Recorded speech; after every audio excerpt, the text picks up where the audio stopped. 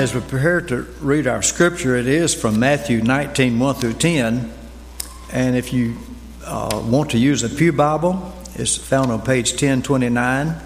Or for those of you who have those electronic devices, I don't think you need a page number. You just plug in that you want to go to Matthew 19 chapter, and we'll be reading verse 1 through 10. While you're doing that, I just want to reiterate again one more time that if you're a visitor, we have some information packets back in the foyer, and they're stuck down in a free coffee mug. So if you're a first-timer, get you one of those coffee mugs and a little information pack about our church. And don't forget to fill out one of those Connect cards and leave it in the offering plate. All right, Matthew 19, 1 through 10. When Jesus had finished saying these things, he left Galilee and went into the region of Judea to the other side of the Jordan. Large crowds followed him, and he healed them there. Some Pharisees came to him to test him. They asked, "Is it lawful for a man to divorce his wife for any and every reason? Haven't you read," he replied, "that at the beginning the Creator made them male and female, and said, 'For this reason a man will leave his father and mother and be united to his wife, and the two will become one flesh.' So they are no longer two, but one. Therefore, what God has joined together, let man not separate." "Why then," they asked, "did Moses command that a man give his wife a certificate of divorce and send her away?" Jesus replied, "Moses permitted you to divorce your wives because your hearts were hard. But it was not this way from the beginning. I tell you that anyone who divorces his wife except for marital unfaithfulness and marries another woman commits adultery." The disciples said to him, "If this is the situation between a husband and wife, it is better not to marry." May the Lord add his blessings to the reading of his word. Welcome back to Real Talk About Relationships, a series that we've been going through the last few weeks where we're trying to look and just have some real talk about how would Jesus do relationships. How can we get better at relationships and doing them Jesus' way? And so so far we've looked at friendships, how to do friendships Jesus' way. We've looked at dating and we've looked at marriage. And today is a little bit different because it's not so much a relationship but a broken one that we look at in divorce. And you may notice that there's not a sermon note card like we have every other week, but I just wasn't really sure what to put on there for you this week. It's just a different sort of message. And obviously a difficult subject for our day and time, where, divorce rates are a little bit better in the church than they are in the world, but maybe not as much as we'd like to hope and think that they would be.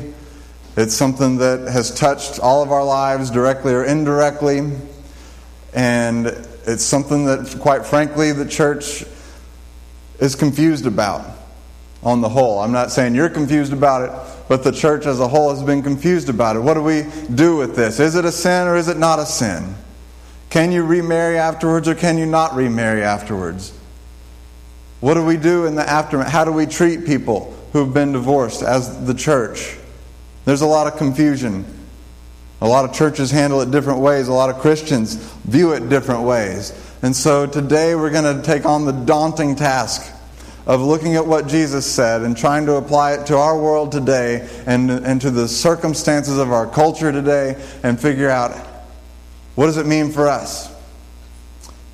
What would Jesus say specifically to us about our context and our culture and our situation when it comes to this topic of divorce? Because it is such a difficult subject, and because I don't profess to be an all-knowing pastor who is ultimately wise in all things of Jesus, that what he intended and what he would have said to us today, I think it'd be wise for us to spend a moment praying before we launch into this one. So let's do that now. God, certainly every week we need you here. We invite you here. We expect and hope that you'll meet us here and that your Holy Spirit will speak to us through your word.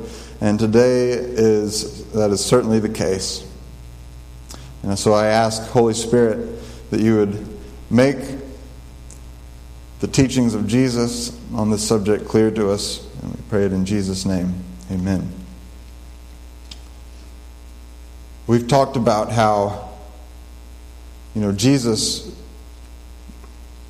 taught us and modeled to us that the people of the kingdom should do relationships, should regard relationships as a means to profit others, whereas this world views and does and regards relationships as a means to profit themselves. We've looked at those principles every week of this series so far. And when we look at something like divorce, we certainly see that this is true, that the people of this world do indeed regard relationships as a means to profit themselves. And I just want to give you an example of that today. Her name is Callie Hulk. I'm not trying to just pin her to the wall today, even though we pinned her picture to the wall. But she kind of put herself out there in the way that a lot of bloggers do, and they blog about what they're going through and what they experience and what they feel like other people should do in their lives as well. And so when you put yourself out there, you put yourself out there. And this is an article that Callie wrote titled "Finding the Courage to Live Mindfully." I'm just going to read you some excerpts from it. Have you ever started driving down a road you knew in acute detail, and for whatever reason you zoned out at the wheel, only to snap out of it, look around, and realize you have no memory of how you got that much further down the road? She writes, I had that experience earlier this year. Only the road was my life, and the car was a relationship that I no longer recognized. The feeling of waking up, looking around and thinking, how am I already so far from where I wanted to end up, is a devastating one, especially when you feel trapped by what you perceive as an irreversible mistake.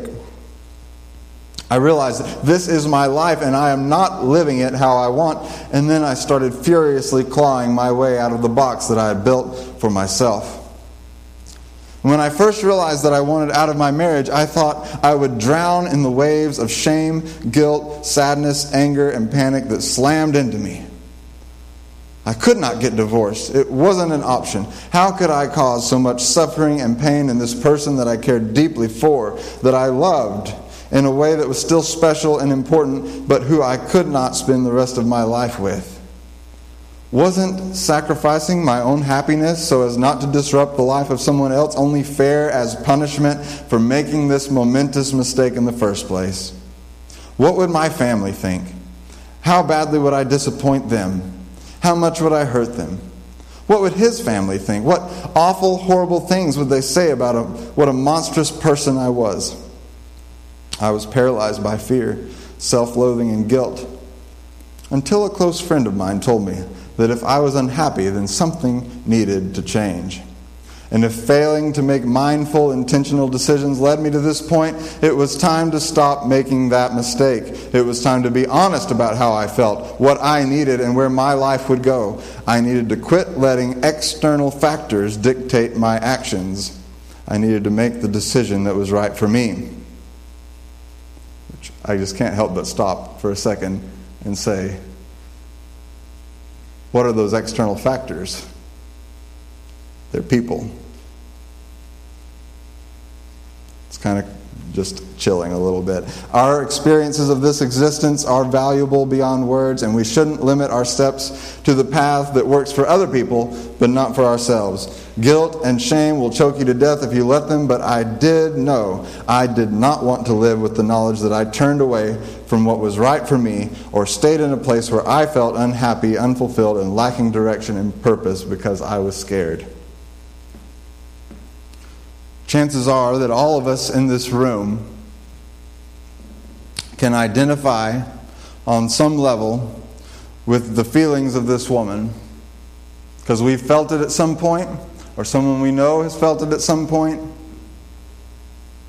We've heard that line of thinking before, and it sounds like wisdom. I mean, who would wish a life of misery on anyone? Julie and I have a friend who could have written this article. And his wife is still trying to put the pieces together of why her husband decided to reorganize his life without her, left her picking up the pieces. Their families, their friends, their church is still trying to put all the pieces together.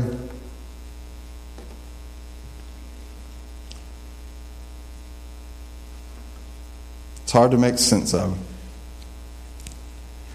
Now, if you find yourself here today and you say, okay, but that's not me, that's not my situation, that's not where I'm at in life, what does divorce have to do with me, with my life?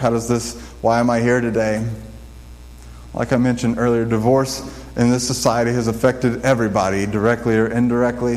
Whatever stage you find yourself at in life, or however committed you are to your marriage, or however past your past divorce you may be,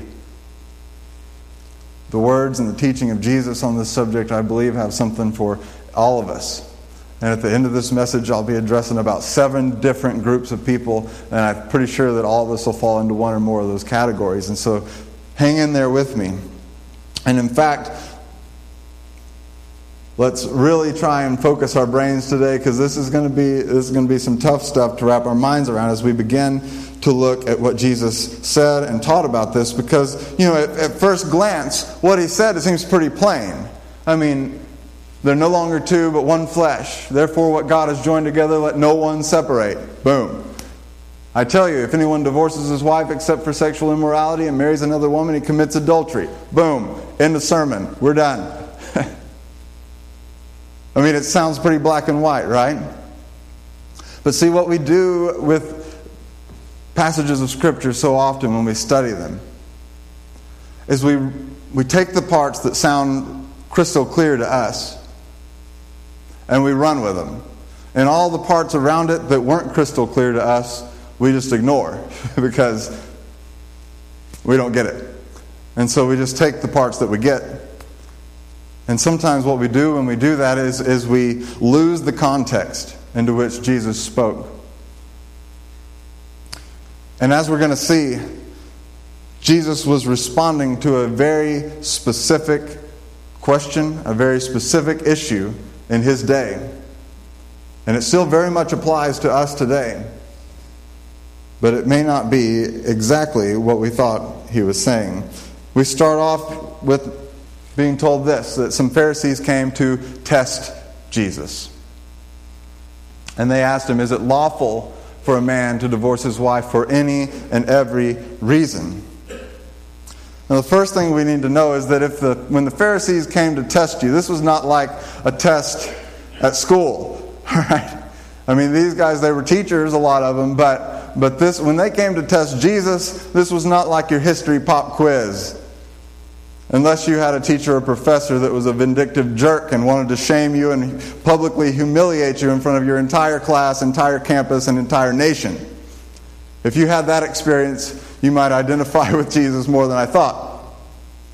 But that's the situation here. These guys are after Jesus. They want to discredit him. They want to drive a wedge between him and the people that are following him because he threatens them and their power over the people.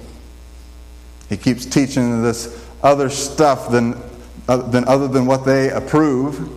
It's not on their approved curriculum list. All right? And not only that, he keeps pointing out to people ways that they are self-righteous and hypocritical, and they're losing their power, their prestige with the people. And so something has to be done about this Jesus. So you can rest assured that when the Pharisees come to test Jesus, this is not an innocent question about divorce. This is not them saying, Jesus, we're really confused about the issue of divorce and we'd like you to bring some clarity to the subject for us so we know how to live our lives correctly. All right?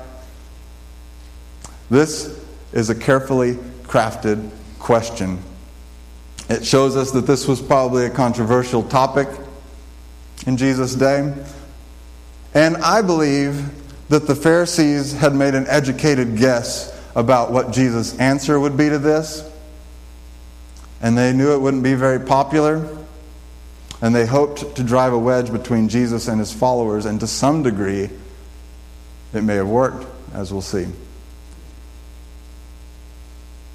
An educated guess. Why do I say that? Why do I say that they would have made an educated guess that Jesus' response to this question would not have been popular? I say that because of the kind of culture that they lived in and the way that Jesus behaved inside that culture, especially with regards to women's rights and women in general.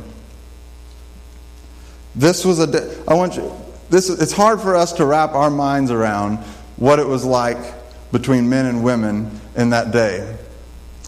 So this is the best shot I've got at giving you an example is, do you remember when after 9/11 the U.S. troops went into Afghanistan and began driving the Taliban out of their strongholds?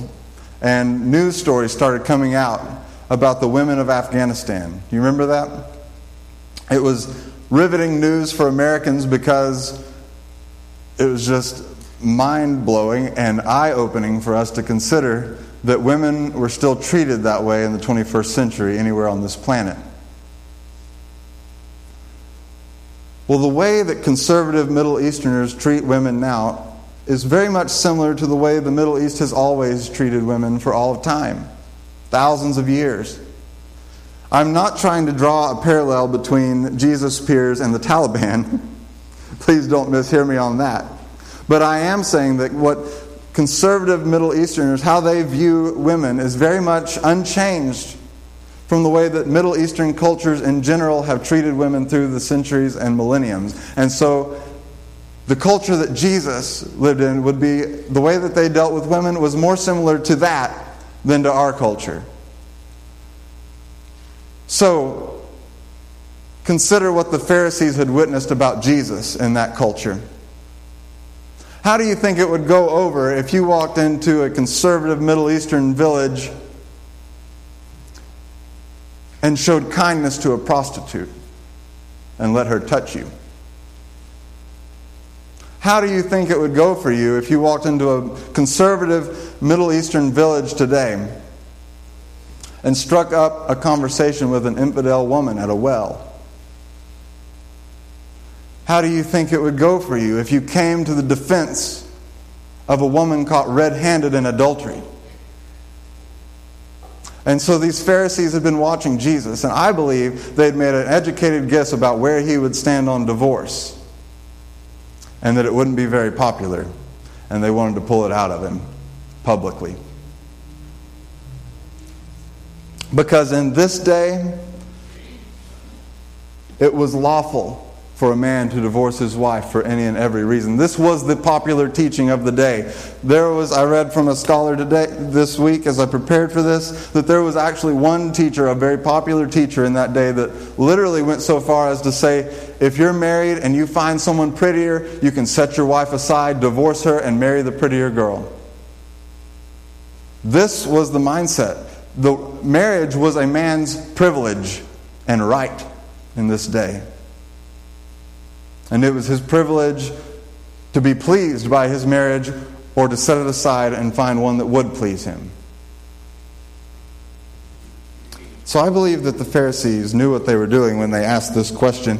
And that context puts this question, it frames it in a way that we don't usually frame it. Because we treat Jesus' teaching here as just a neutral teaching on the general subject of divorce, when in fact he was specifically answering a situation he was dealing with, that he was confronted with, a crooked bunch of people trying to catch him in a corner on this issue. And he doesn't back down. He says,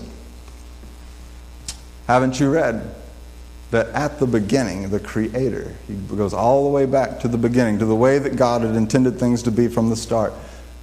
The Creator made them male and female and said, for this reason a man will leave his father and mother and be united to his wife, and the two will become one flesh.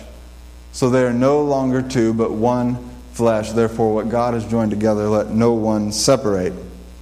And you can see the Pharisees, yeah, we got him. We've got this liberal feminist where we want him.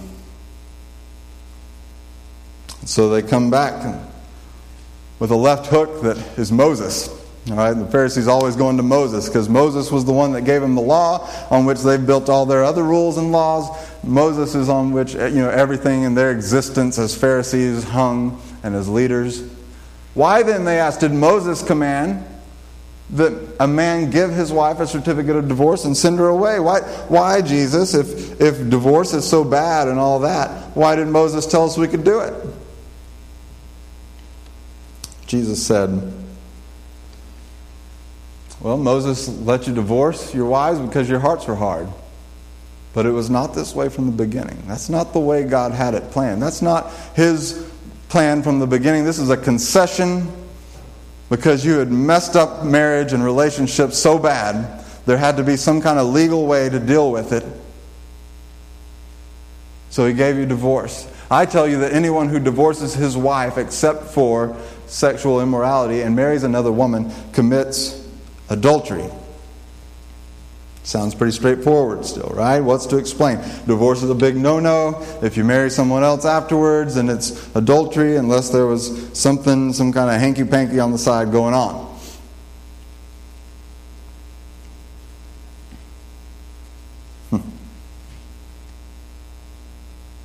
Well, all that said, and if you don't think this was shocking, if you still don't believe me, just look at what Jesus' own disciples said. These are young men, many of them either freshly married or not married. And they say to Jesus, if this is the situation between a husband and a wife, it's better not to marry. Like, are you kidding me, Jesus? You just took out everything good about marriage. I mean, we've had it made, all right? I mean, just try to put yourself in their shoes for a moment. For generations, the men of their family, marriage has been their right, their privilege. Marriage was designed for their pleasure. That's just the way it was. No one had ever questioned it. And here's Jesus saying, you can't do it. And they're saying, I can't divorce her? I mean, what if she gets ugly? I mean, I'm marrying a virgin here. What if there's just no chemistry? What if what if she turns into a nagging woman and I just need to get... It's just constant. And, I mean, are you telling me I'm stuck with that? And Jesus is probably thinking, they've been stuck with you men for generations. Boo-hoo. What's funny, right after the disciples say that, Jesus says this really strange thing about eunuchs that no one seems to know how to make heads or tails of it, but it almost seems like Jesus is saying, well, guys, if you don't think, it's tough. If you don't think you can handle it, you may just have to be eunuchs.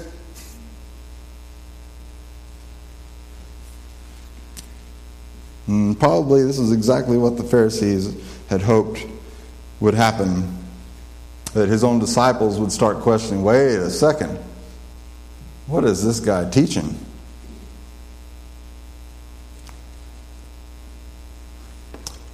Women are probably loving this about now, right? Second week in a row that the men are getting the short end of the stick here.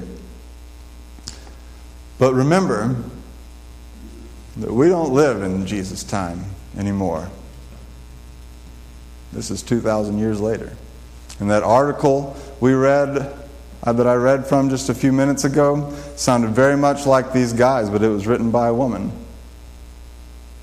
She wasn't finding happiness, pleasure anymore in that marriage. She wasn't going to sacrifice her happiness. We live in a day and time where men and women have equal rights on divorce. Either of them can call it quits for whatever reason.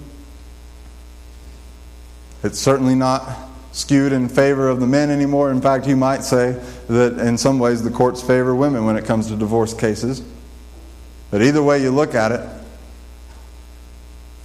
pretty easy for everybody to call it quits when it's not working out for them anymore.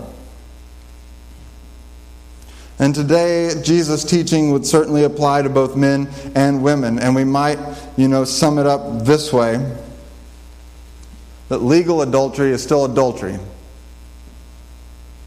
See, what they were doing, what those guys were doing back then is they had worked it out.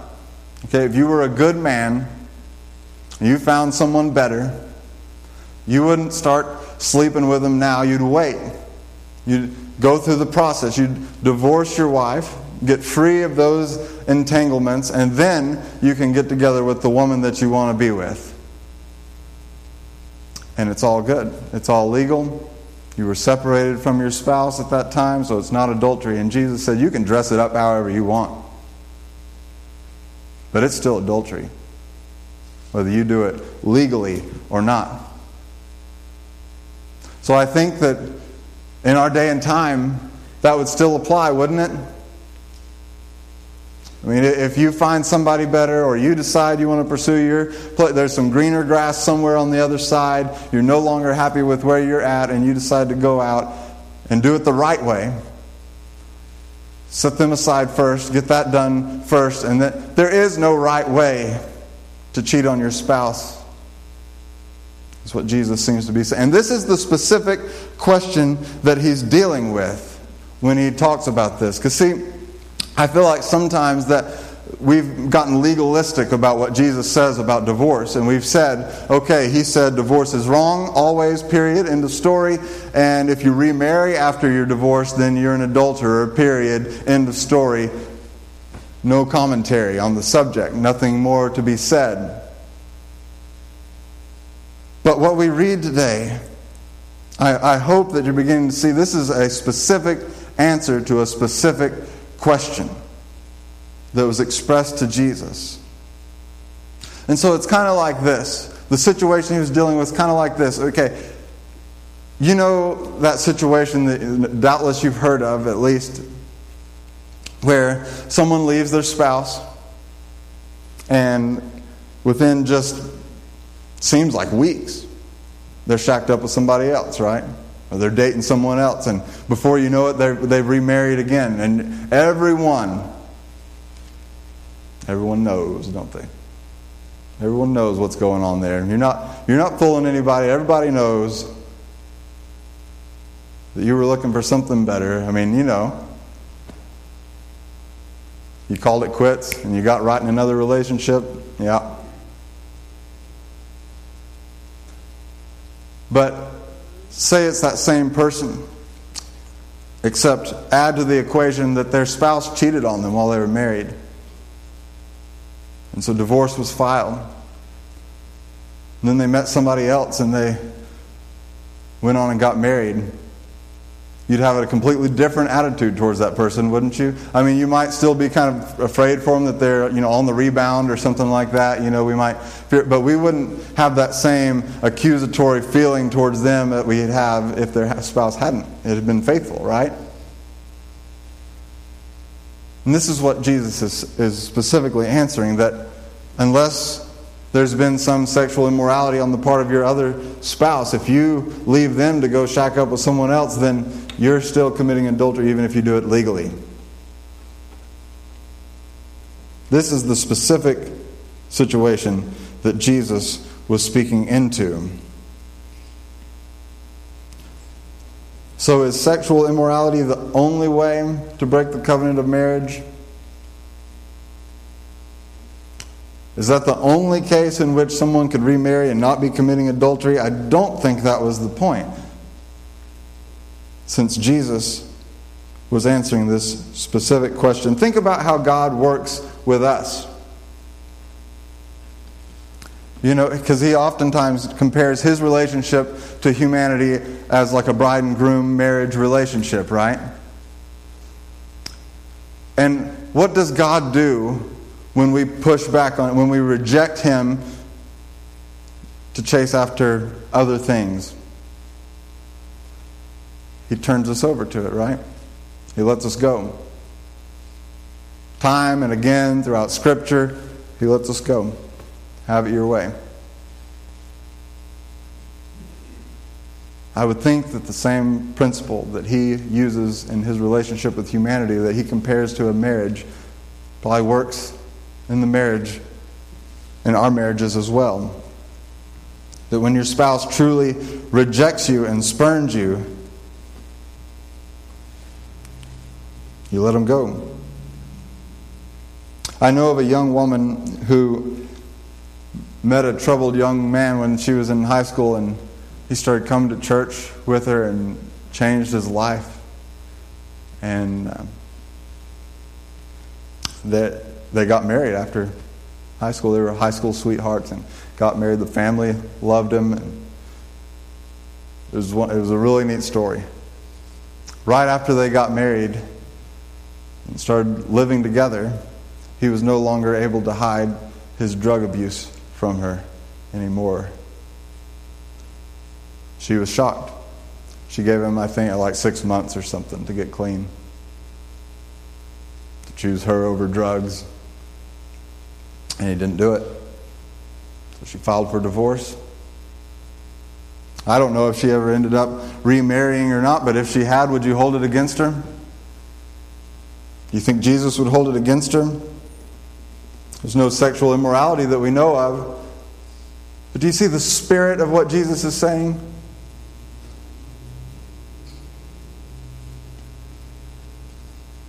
Surely, there are more ways to reject a marriage, and for that matter, more ways to commit adultery than just sexual immorality.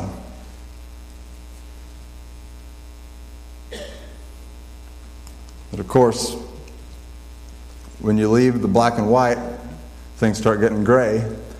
And so it is a dangerous road to travel down, because then you can start rationalizing. We all are good at that, aren't we? And we can start saying, well, he cheated on me with his hunting, or she cheated on me with her work. And maybe in some extreme cases, something like that would be a valid problem. But we have to be careful when we start going down this path, that we don't start making excuses for just pursuing our own happiness. When's it permitted to move on? This is admittedly my opinion, based on what I can gather of what the spirit of what Jesus was trying to communicate here into this specific situation. See, when you take something that's so specifically spoken into a very specific situation, and then you want to apply it to a broader situation. And, Jesus is speaking into a situation where people are divorcing their spouses. Men specifically are divorcing their wives to go chase after a prettier, younger woman.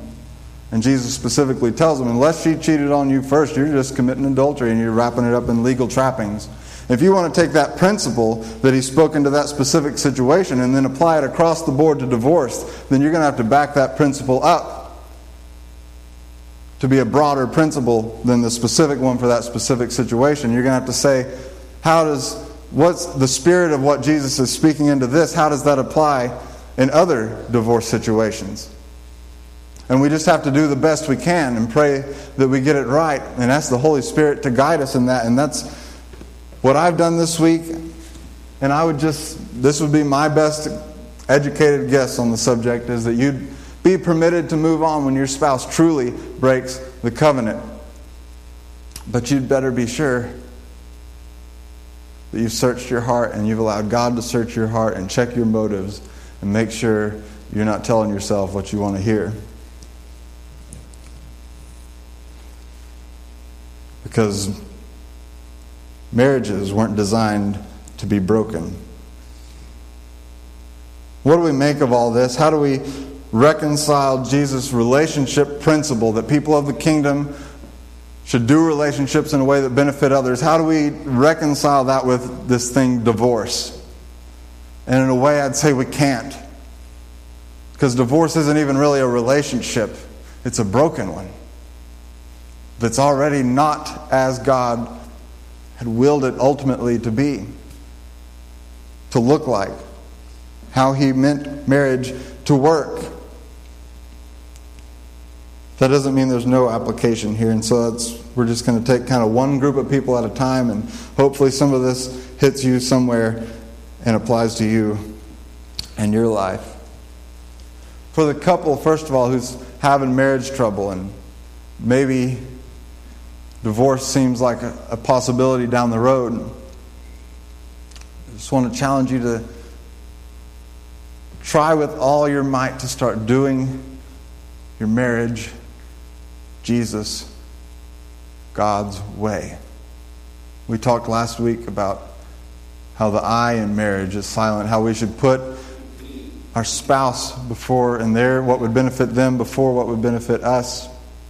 And that's a hard thing to just start doing when you're in the middle of a toxic relationship.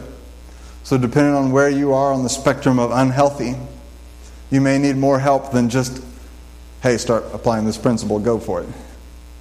You may need someone to come alongside you and help with that. Guys in particular oftentimes are hesitant, it seems to me, to try the counseling thing. It's just something not manly about it. It's like admitting weakness or something like that, you know. But men, if you find yourself in this situation, be brave enough, be man enough to do whatever it takes to try and save that marriage, because the way God intended marriage to work doesn't look like divorce. So seek out help.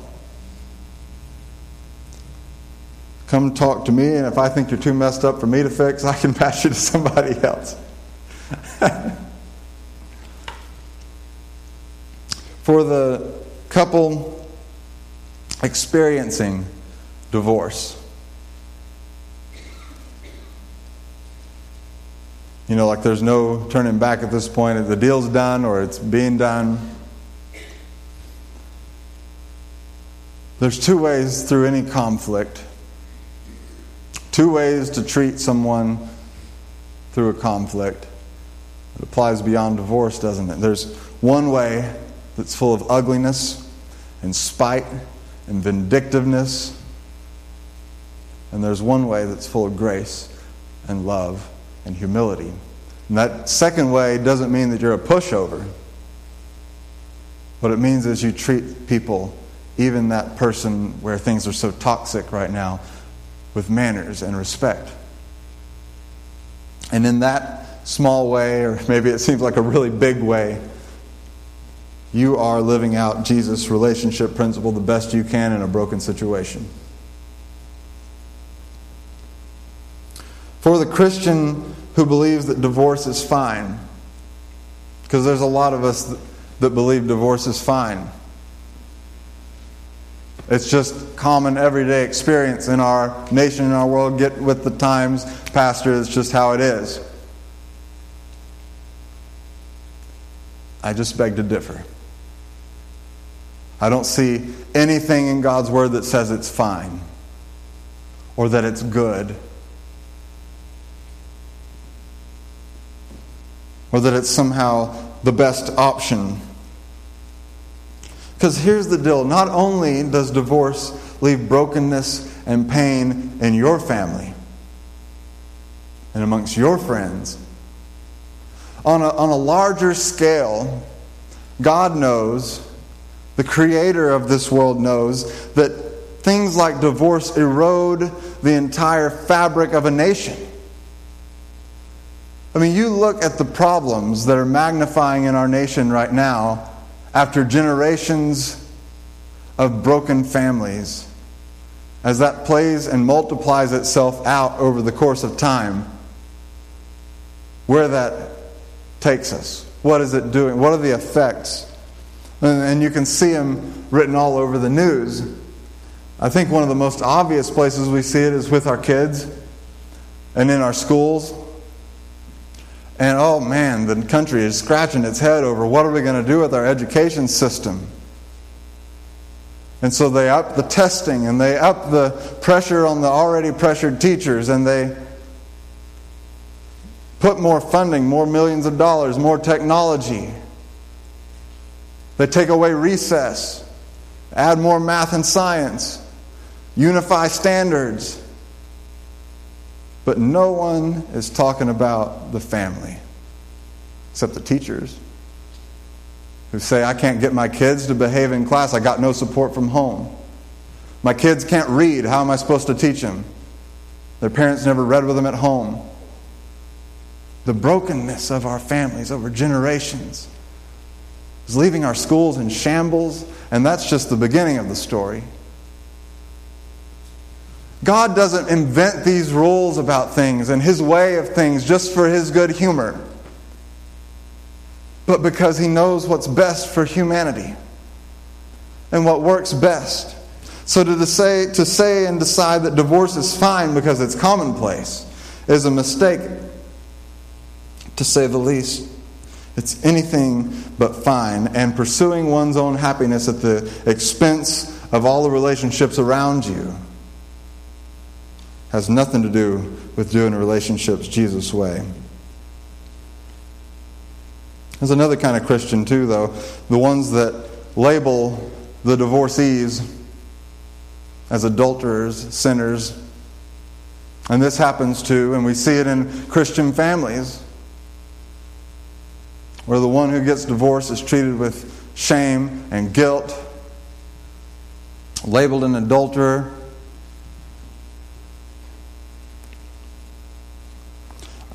I think probably many times, out of context, many times the label is thrown out there even though you're not privy to all the details. You don't know what exactly did go on. And yet you feel it's your place to put them in their place. Someday it may be your place to speak truth into someone's life. When you do so, I hope that you'll do it in a loving spirit, in a gentle spirit, but boldly. They may still not like it, but the way the church has turned a cold shoulder in many cases, or worse, toward people who are going through divorce in situations that they weren't privy to all the details, has caused a lot of people to turn their backs on the church as well. And you may need forgiveness for that.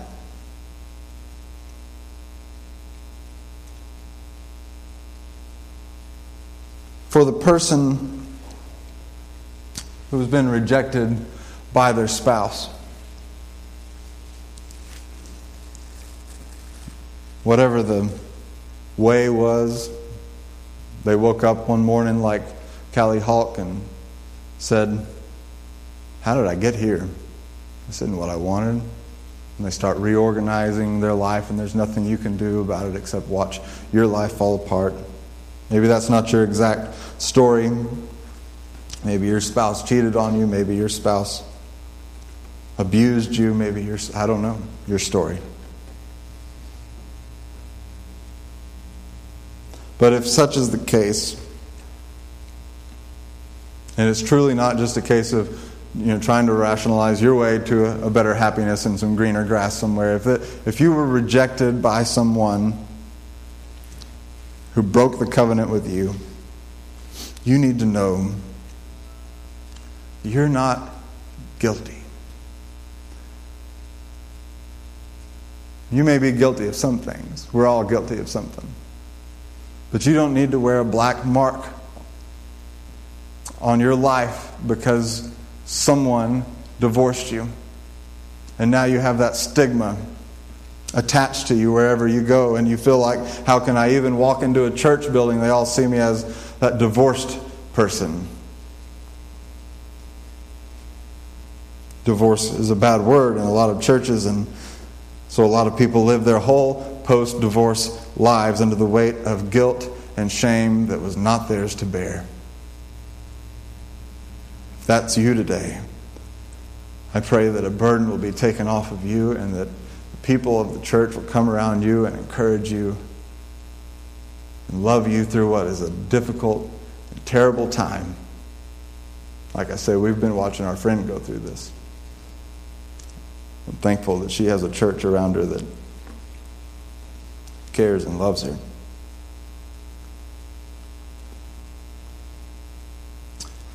Maybe you're the person that did the rejecting. Maybe you were the one that decided to seek your happiness elsewhere.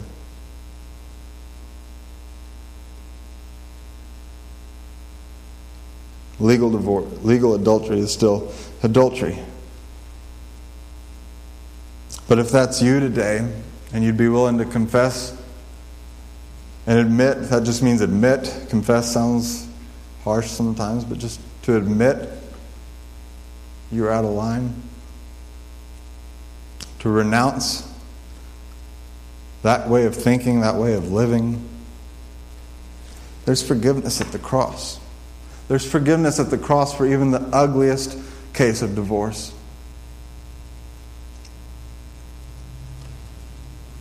But beware of getting right with God on something, because a lot of times He asks you to go and make it right with other people. I'm not saying that it necessarily means that you'll be reconciling with your former spouse. They may have moved on. I don't know your situation, but getting right with God often leads you down a road where He wants you to get right with other people in some way, shape, or form, because the two are not exclusive. The way we do relationships with others and the way we do relationships with God, they're connected somehow. And lastly, for the person not yet married, marriage is not for everyone. Like Jesus said, if you can't handle it, you may just need to be a eunuch. When you play with marriage, you're playing for keeps. The command, is simple for someone married. It's simple. It's love your spouse like Christ loves you. Serve them like that. That's simple, but it's not easy, is it?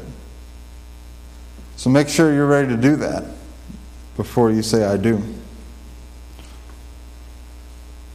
Imagine a world, church, where the divorce rate in our churches was so drastically different from the world's that the people dealing with brokenness in their marriages start turning to us in droves. What do we do here?